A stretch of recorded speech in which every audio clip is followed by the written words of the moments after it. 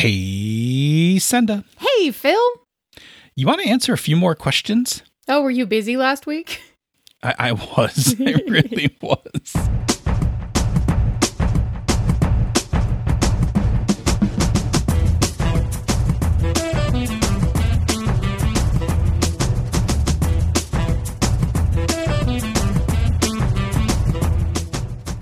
And welcome to another episode of Pandas Talking Games. I'm one of your hosts, Phil. And I am your other host, Senda.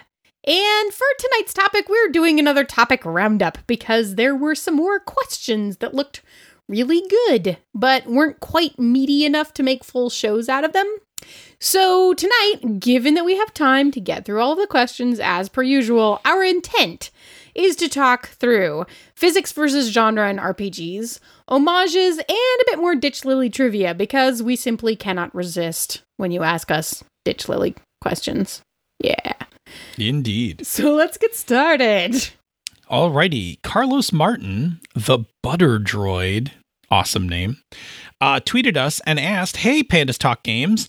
I was thinking of my love-hate relationship with mutants and masterminds." I get that.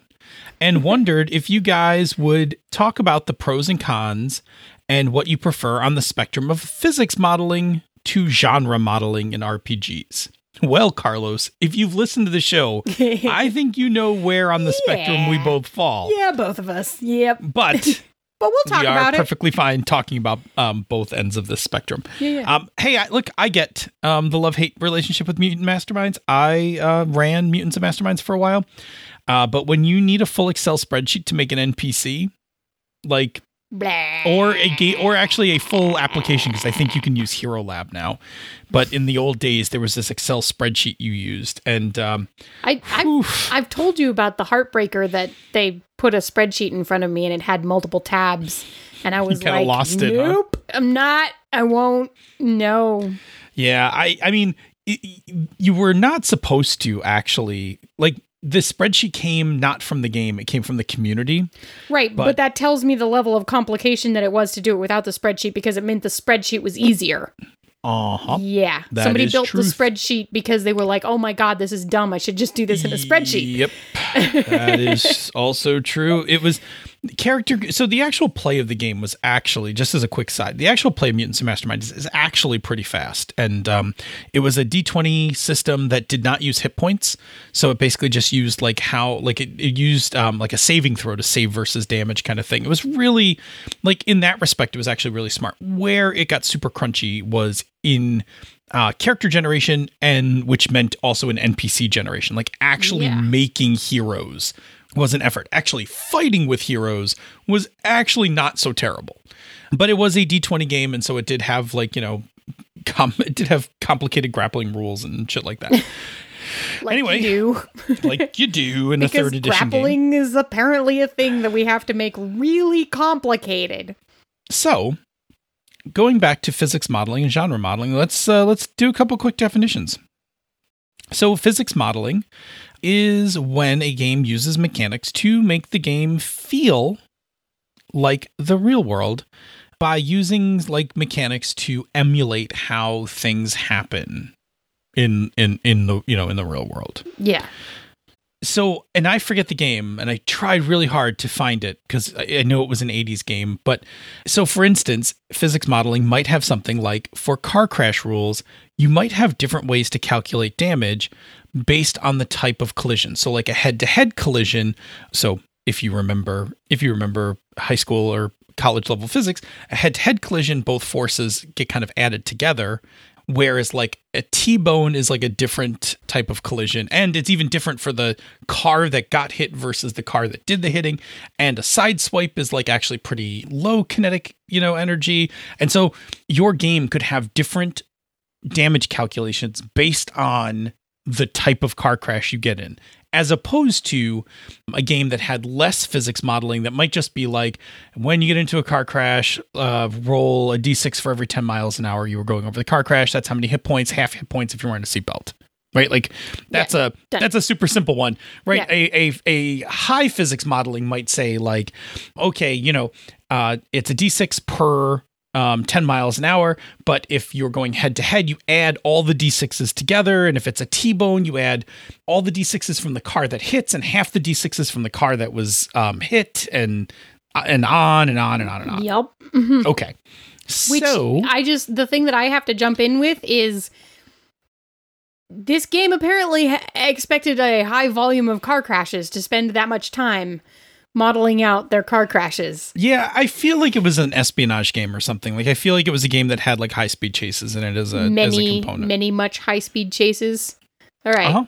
Well, so the pros for physics modeling is that it will make the game feel more realistic.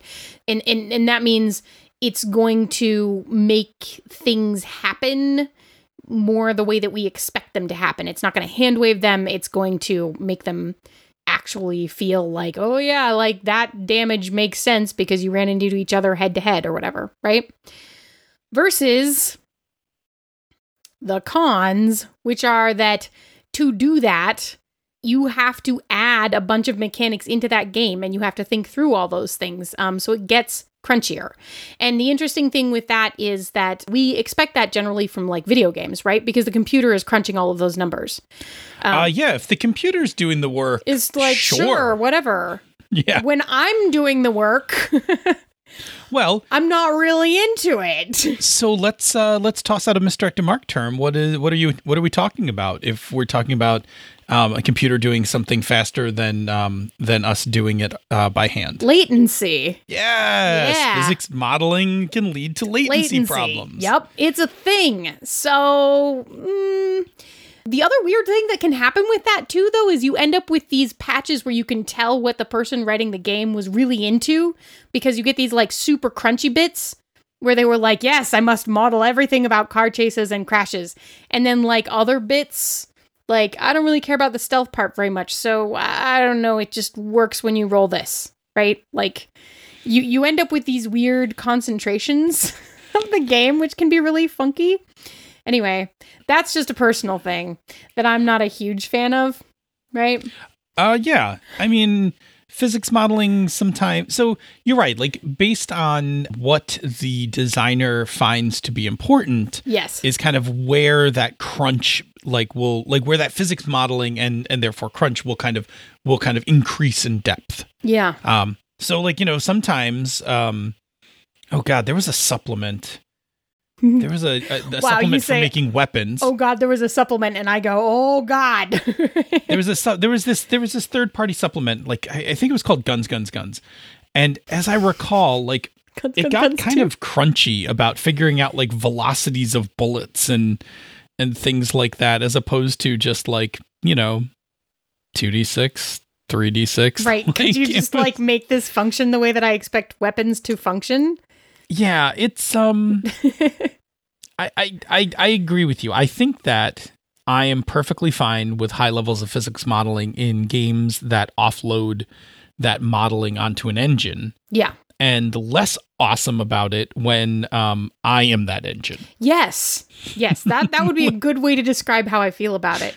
And then so the last thing that I'll say about it is there are times when, the real world is what we're kind of playing to escape, right? Like, so it's not always as much fun when you're bound by the rules of the real world. I'm bound by the rules of the real world every day, right? Can I give you a good example of it? Yeah. Falling off a horse. Yeah. Like falling off a horse in real life is actually sucks, and it's very dangerous. It's super dangerous. Like people get like seriously hurt and or die from falling off of horses. Yeah, like break your neck and stuff. Right. In D&D, that's like 1d6 damage. Yeah. Right? Because you shouldn't die by falling off of your horse, because that is a stupid way for the story to go. Right? Which brings us up, if we're talking about story, which brings us up to the other half of the continuum, genre modeling. Yes. So real quick definition, genre modeling, the use of mechanics to support the genre of the game. And my example for this one is actually from a game I do remember, Night's Black Agents. You should remember you wrote for it. I did. Thank you. Had a skill called preparedness, which basically emulated the idea of anticipating some sort of twist in the plan. And like, you didn't actually have to know what the twist in the plan was. Like, you just made the check, and if you made it, then you had the item you needed. Like, of course I put a rocket launcher in the trunk of the car. I assumed there was going to be a helicopter attack. Right. Which is great. Right, which is great because in Night's Black Agents, you are playing like Jason Bourne level spies. And so you are expected to be hyper competent. And so, of course, Jason Bourne expects that a helicopter would be trailing him and needs to take it out with a rocket launcher. And that's what that skill does. It emulates that feature of the genre. Yeah, without relying on the players to have to actually be Jason Bourne level spies themselves to try to anticipate that stuff. Exactly. Yes. Yeah. Or the other one that I like is how in a superhero game, like, no one is like ever really dead, right? You can never be disintegrated in front of everyone. Right. It's fine. It's fine. That doesn't necessarily mean that you're dead. That's right. There is definitely like someday there will be like we'll ask Ange back on She's a Super Geek so that we can have the Phoenix version of our Masks game, right? Like, we got to have the like return anyway. Yes. Because that is so genre based, right? Like, it's going to be great. It's going to be great. Anyway, I stole your line. Do you want to do the pros? Yeah, sure. So the pros for this is that the mechanics of this game enforce the genre of the game. So if you are hoping to play a superheroes game, that when you play this and engage these mechanics, that it feels like you're reading a comic book or watching a Marvel movie. And if you're playing Night's Black Agents, that it feels like you are in a Jason Bourne movie, except with bloodsuckers. Vampires. Yeah. Yeah. Yeah. And it means that there are things like, you might be a superhero who can leap from building to building in a single bound, right? Like, and that should be possible and reasonable. Yeah. Yeah. I mean, genre modeling puts that in place, and even physics modeling would say that it's perfectly fine to have superhero stuff, just that leaping would, there's a mathematical formula for figuring out based on how strong somebody is, how far they could leap. Right. But then you would have to like be super duper strong, which is, superheroes, but like, we just don't want to think about that part. I mean, some people don't want to think. I mean, I personally, there we go. I should say that I personally don't care to think about that part because I care more about the story and the coolness of the story than I care about whether or not my supers character can jump 50 feet or 52 feet, right? Like, I just don't care. I'm with you. Yeah. Okay. Good. I'm with you. Right. So the con is that it is often less realistic, right? Because genre conventions tend not to be modeled in the real world to begin with. Like, when you watch a TV show, they do what's right for the script in the TV show. They don't calculate it out, to see what they can and can't do. We do that as fans after the fact to justify whatever choices they made. That's like, that's different. But we can do that to our games too, right? But so it means that the actions that you take don't necessarily feel like the real world. Like, falling off a horse is probably not going to kill you unless you're first level. Mm-hmm. So we'll just assume that all people are first level.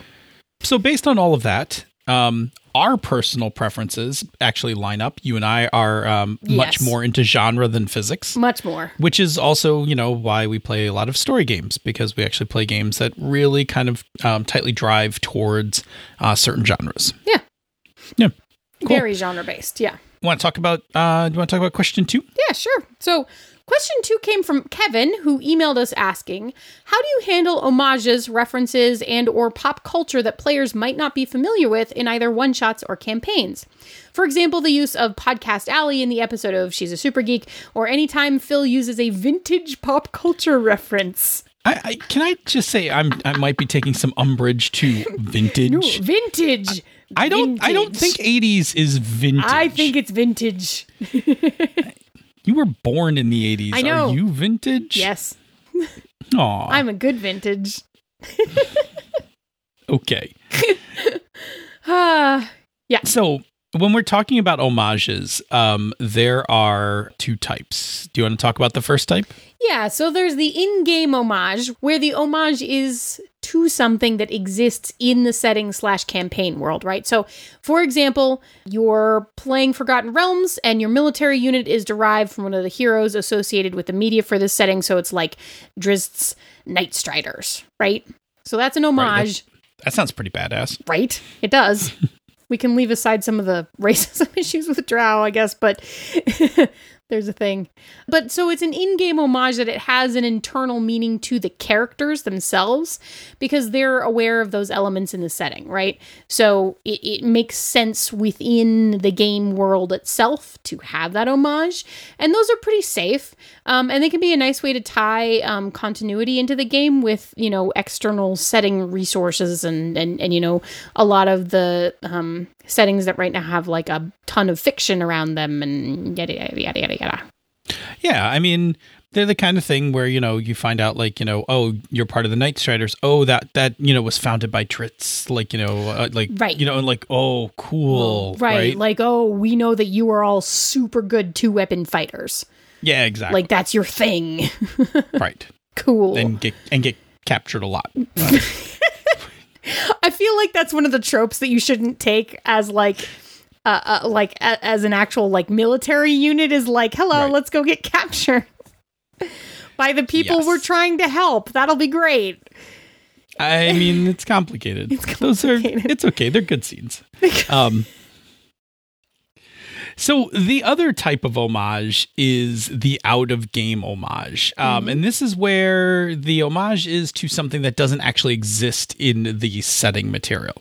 So, for instance, this same fantasy military unit that we have for Forgotten Realms, you decide to name it the 212th Attack Battalion, which, you know, for those who've watched Clone Wars, is an homage to Clone Wars. But it doesn't have any contextual meaning within the campaign world. So this homage doesn't mean anything to the characters. As far as they know, they belong to the 212th Attack Battalion. Sounds good to them, right? They're serving under, you know, King whomever, Queen whomever. Yep. But it has a meta level nod to the players, right? So it's kind of like it's now an inside joke. Yeah. Or an inside nod that's not for the character's benefits. It's strictly for the player benefits, right? So we're moving up a level from character to player. This is definitely what happened in She's a Super Geek, right? With Podcast Alley, like that entire thing. Yes, crazily happened. And so the main risk here is that one or more of the players may find the reference jarring, and it could break immersion for them. Yeah. And this happens more likely in serious games. Like if we're playing a serious D&D game and I've named, you know, the Duke's soldiers, the 212th Attack Battalion, and somebody's like, dude, it's Clone Wars, man. Like now it might be ruined for somebody who's like, oh, I can't even think. That's all I can think of every time I see this. Or we all start making, you know, Cody references or start talking in Australian accents because, you know, somebody made this homage, right? Like that's the part where it can break down. Now, in a comedy game, in a comedy game, this often works fine because comedy often works great when we make meta level jokes. Yeah, because it just makes it more funny for like your players, right? But you do have to be aware of the fact that, you know, not everybody will have consumed the same media as you. And it is possible that, you know, someone isn't going to get the joke and everybody else at the table does. I don't think it's usually a really huge deal, but, you know, don't be mean about it. Right?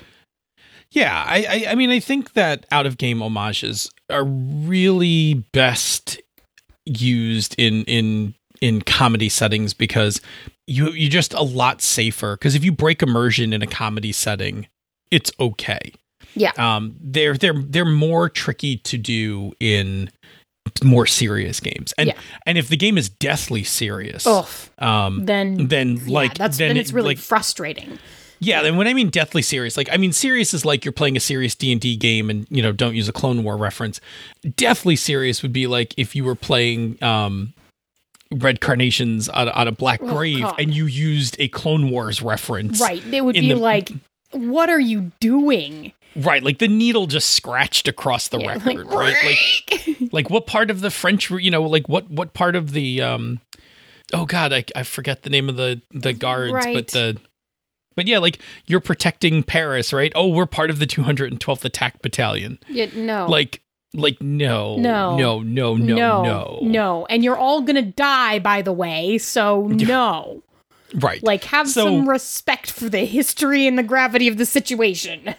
Yeah, so that's the thing, right? Like, that's the thing with out-of-game homages. Where in-game homages, like, they're way safer. Like, you can totally tie, even in a deathly serious game, you can totally tie an in-game homage because it's a nod to, like, a previous character, or, like, a previous NPC, something like that. Like, it's way safer. Yep.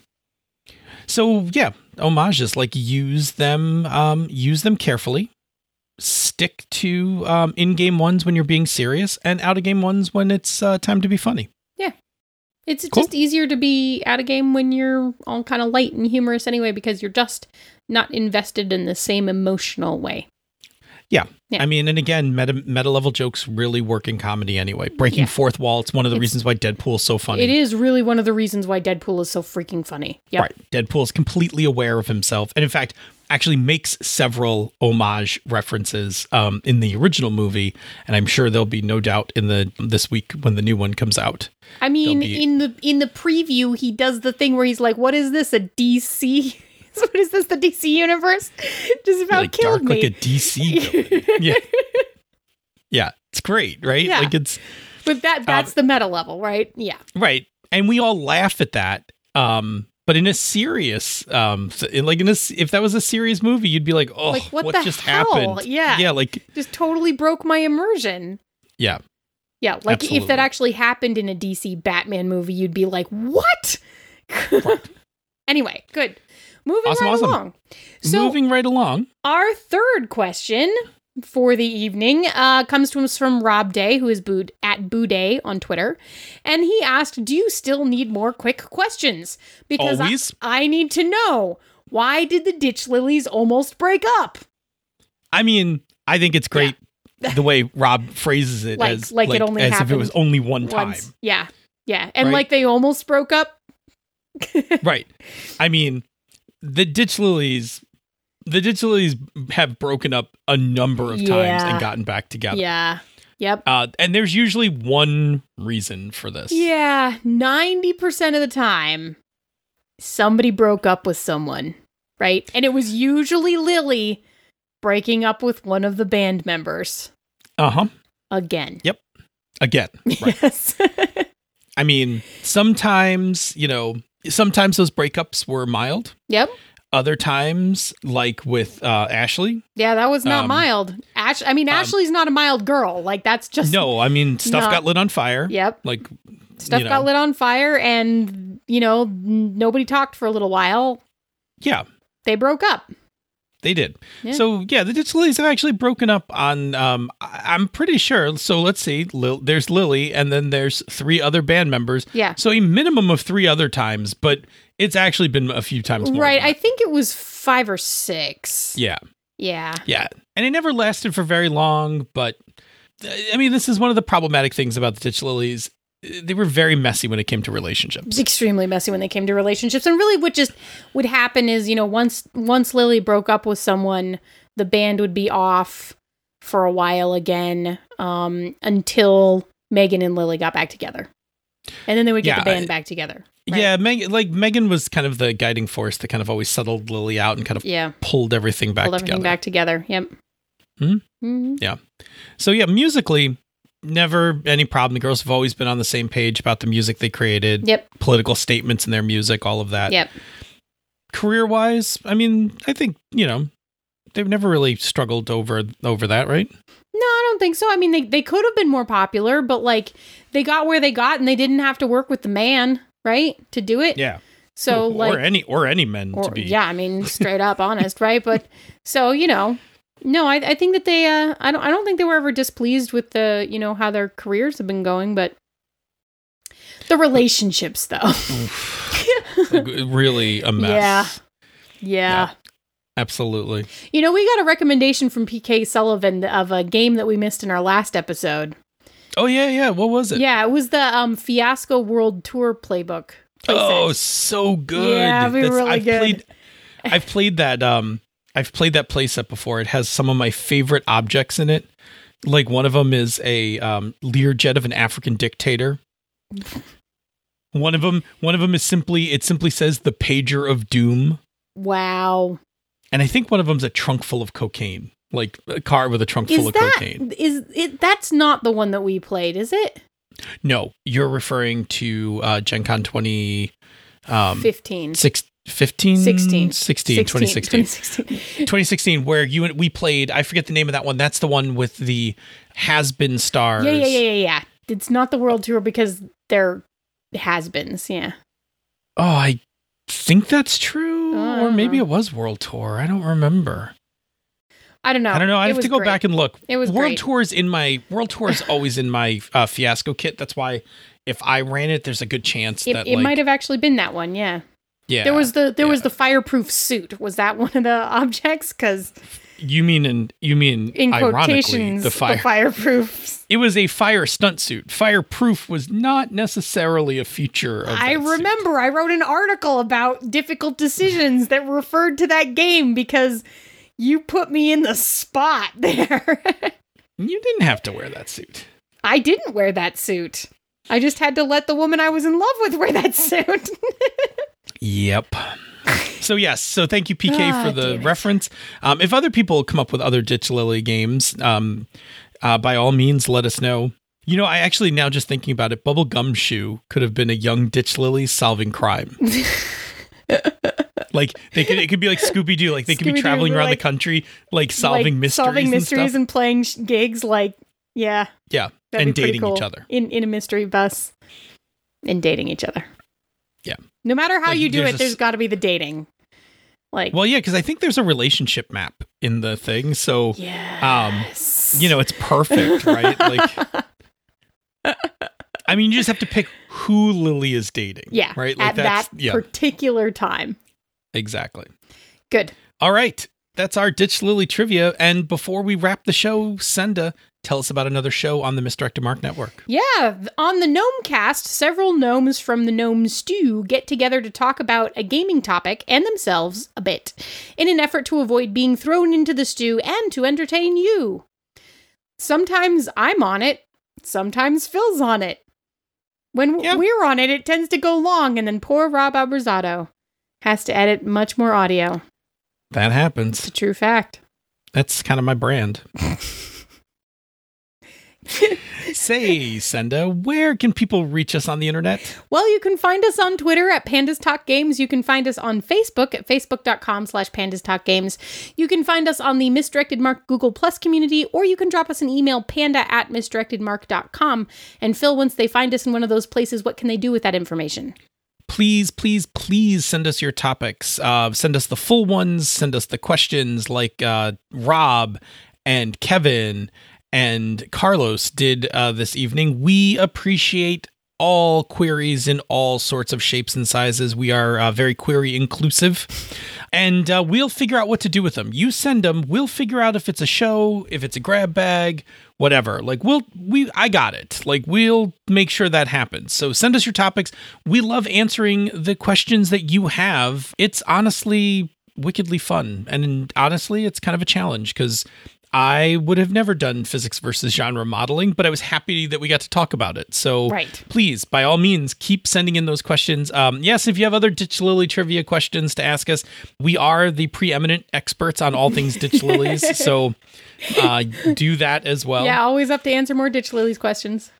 Yep. What else can people do with our social media information besides send us topics? Well, you can send us your table selfies. So if you are playing an awesome game with those awesome people, whether it's a Ditch Lilies game or whether you are emulating physics or genre, we want to see it and we want to know about it and have that awesome time that you had recorded. So you should post it on the social media of your choice with a picture and the hashtag table selfie, and we will swing by and like it. Twitter is the place that we find things most easily, but we will do our best to find them wherever you post them.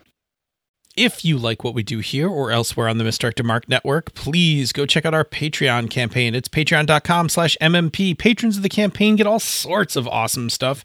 They get things like the bonus outtakes from the show, the after show from the Misdirected Mark Network, Misdirected Mark Show. Whatever. It's the same thing. The after show. The after show. It's not the same thing because I'm part of one of them and not part of the other one. Yes. You're part of, yes. Anyway, they get the after show, access to the Slack room for life, random goodies that we hand out, like our top tier patrons all got print and play copies of Whirlwind Millionaire, my latest game.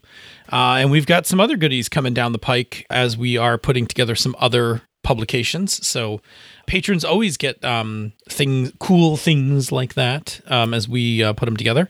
And we also like to give shout outs to our patrons. And so we're going to start tonight with Craig, Lord of One Name. Yes, Craig. Thank you, Craig. And Dennis Malloy. Thank you, Dennis. And Nate Brooms. Thank you very much. Thanks, Nate. Say, Senda, if you are already back in the Patreon or unable to back the Patreon, which is always okay, and you needed to do something that made us feel warm and squishy, like a panda with a big thing of bamboo, what is that thing that you can do? Well, you could leave us a rating or review on Apple Podcasts or the podcatcher of your choice, although Apple Podcasts is the one that we check, so you should let us know if you leave it somewhere else. It really does help new people find the show, and it really encourages us to keep making it because we like to know that you guys enjoy listening. It does lots of good things for us as creators. So, yeah, leave us a rating or review, and it makes us feel like a warm, gooey rice panda with nori and something tasty maybe on the inside. Say, Senda, show me how you're going to work the ditch lilies into your next game.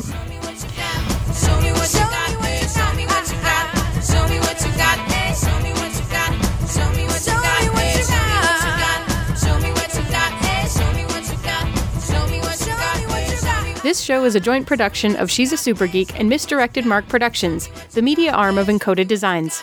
Show me what you got, eh? Show me what you got. Show me what you got, eh? Show me what you got. Show me what you got, eh? Show me what you got. Show me what you got.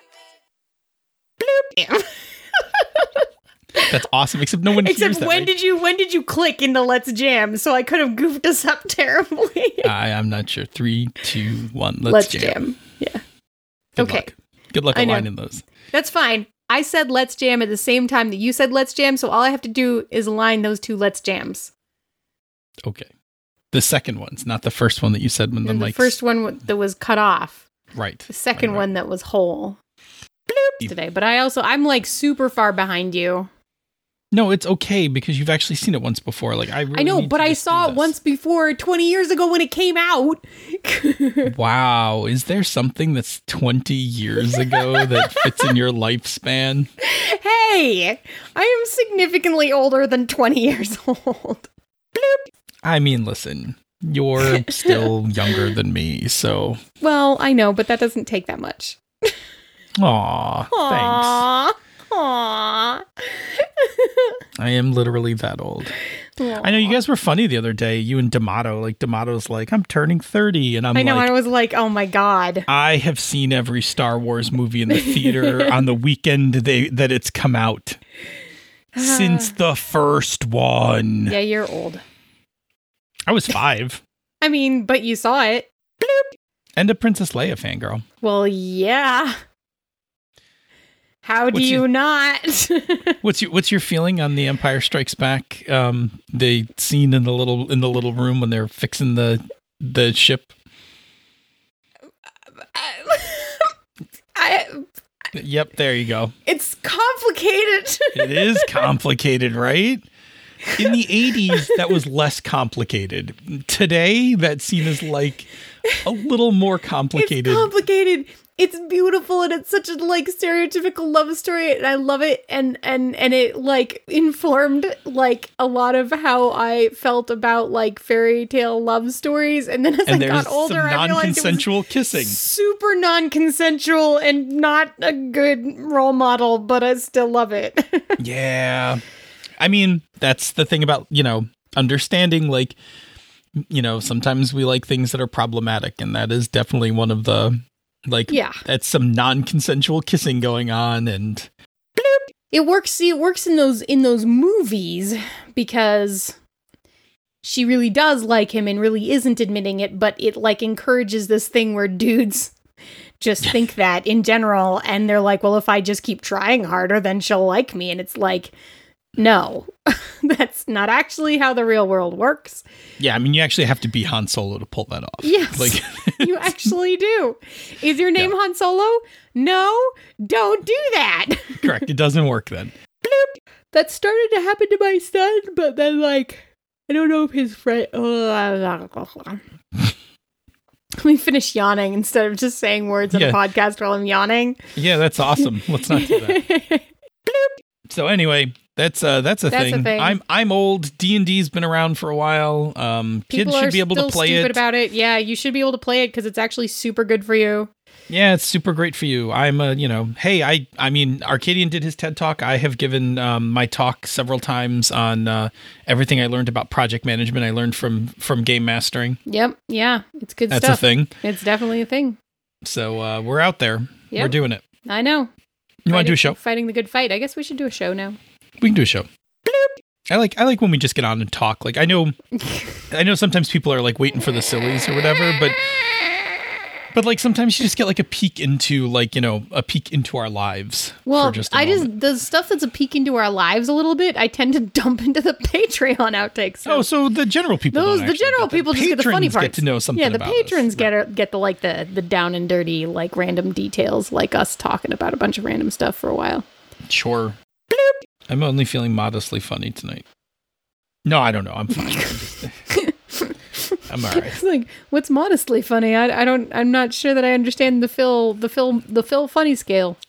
Yeah, I don't know if I do either. I guess modestly funny is just innuendo, not actually. Okay, so really. Normal innuendo. Yeah, normal people's innuendo, not my kind of innuendo, right? That's. Good, we should start the show. No off-color rope jokes or anything like that. Except now that you brought it up, there will be. So I'm feeling funnier. Right. It's rising, we're right? ratcheting up the scale. Phil's funniness is rise. No, that's not good. No, that's rising is a different. Rising Big Bad Action. Is that what we're going with? Oh yeah, that's right. Starring Vig Master. It's a new movie coming out. Rising Big Bad Action, starring Vig Master. Every day is arm day. Bloop. Listen, how did we get here? Listen, Vig Master is inclusive of everyone. Yes. It is for everyone. Vig Master it does not acknowledges that gender is a spectrum. It's a complex spectrum, and Vig Master just does not care. Vig Master is for everyone. Vig Master is for people alone, people in groups together. Really, all Vig cares about is consent. Yep. And safety. Yeah. So wherever you're with Vig, be safe about it. And whenever you're with Vig, if anyone else is around, make sure it's consensual. Bloop. So, the show. Oh, you want to do the show now? I'm up to full funny now. I've reached. Okay. I've reached full funny, and my coffee is fully kicked in. Okay, good. Bloop. Here we go. Okay, ready. Okay. I'm ready. Try to harmonize this cat. I'm sorry. Do it again. I don't think I can hold that. That's not good. Let alone modulate it in any way. All right. That's okay. I harmonized with that. We're good. Okay, we're good. Bloop. Meow. Meow. Meow. Meow. Meow. Hey. The part where I'm pausing is to let you pause so I can start the opening. Bloop. Boom, boom. It's been something like 107 episodes, and this shtick still is funny. Okay. Apparently. Bloop. Stop yawning. Sorry. Did you not drink a tea? Did you drink some sort of sleepy time comfort tea? I drank honey vanilla chamomile, yes. Oh, you need to drink warp speed, Earl Grey, Engage tea, not sleepy fun time tea. Sleepy fun time tea. Bloop. Carry on, Phil Vecchione. Don't stop now, you're in the zone. I don't want to go long on this episode. We're gonna go to closing. Uh-huh. Bloop. I'm gonna make rice balls from that rice maker panda shapey thing. Yeah, you're gonna need to explain. Anyway. It's really good. Thanks, Richard. Bloop. Well, they are obviously going to be one of the most popular bands in the post water apocalypse.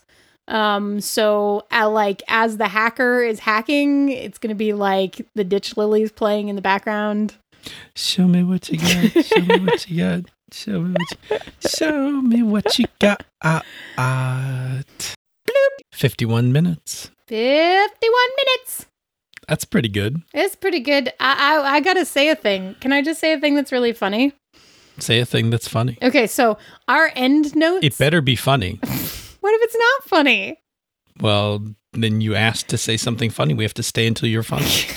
Oh, so in the end notes for the show. Tell me something funny. I'm telling you something now. funny. I'm working on it. Bloop. I can't keep any of this in the show. Delete. I'm having some problems. Delete. Go ahead. You were saying something funny? Yeah, the end notes for the show, damn it. It's funny that we say where to reach us at Pandas Talk Games. But somehow I translate that into on Twitter at Pandas Talk Games and Facebook.com/Pandas Talk Games and the misdirected my Google Plus community.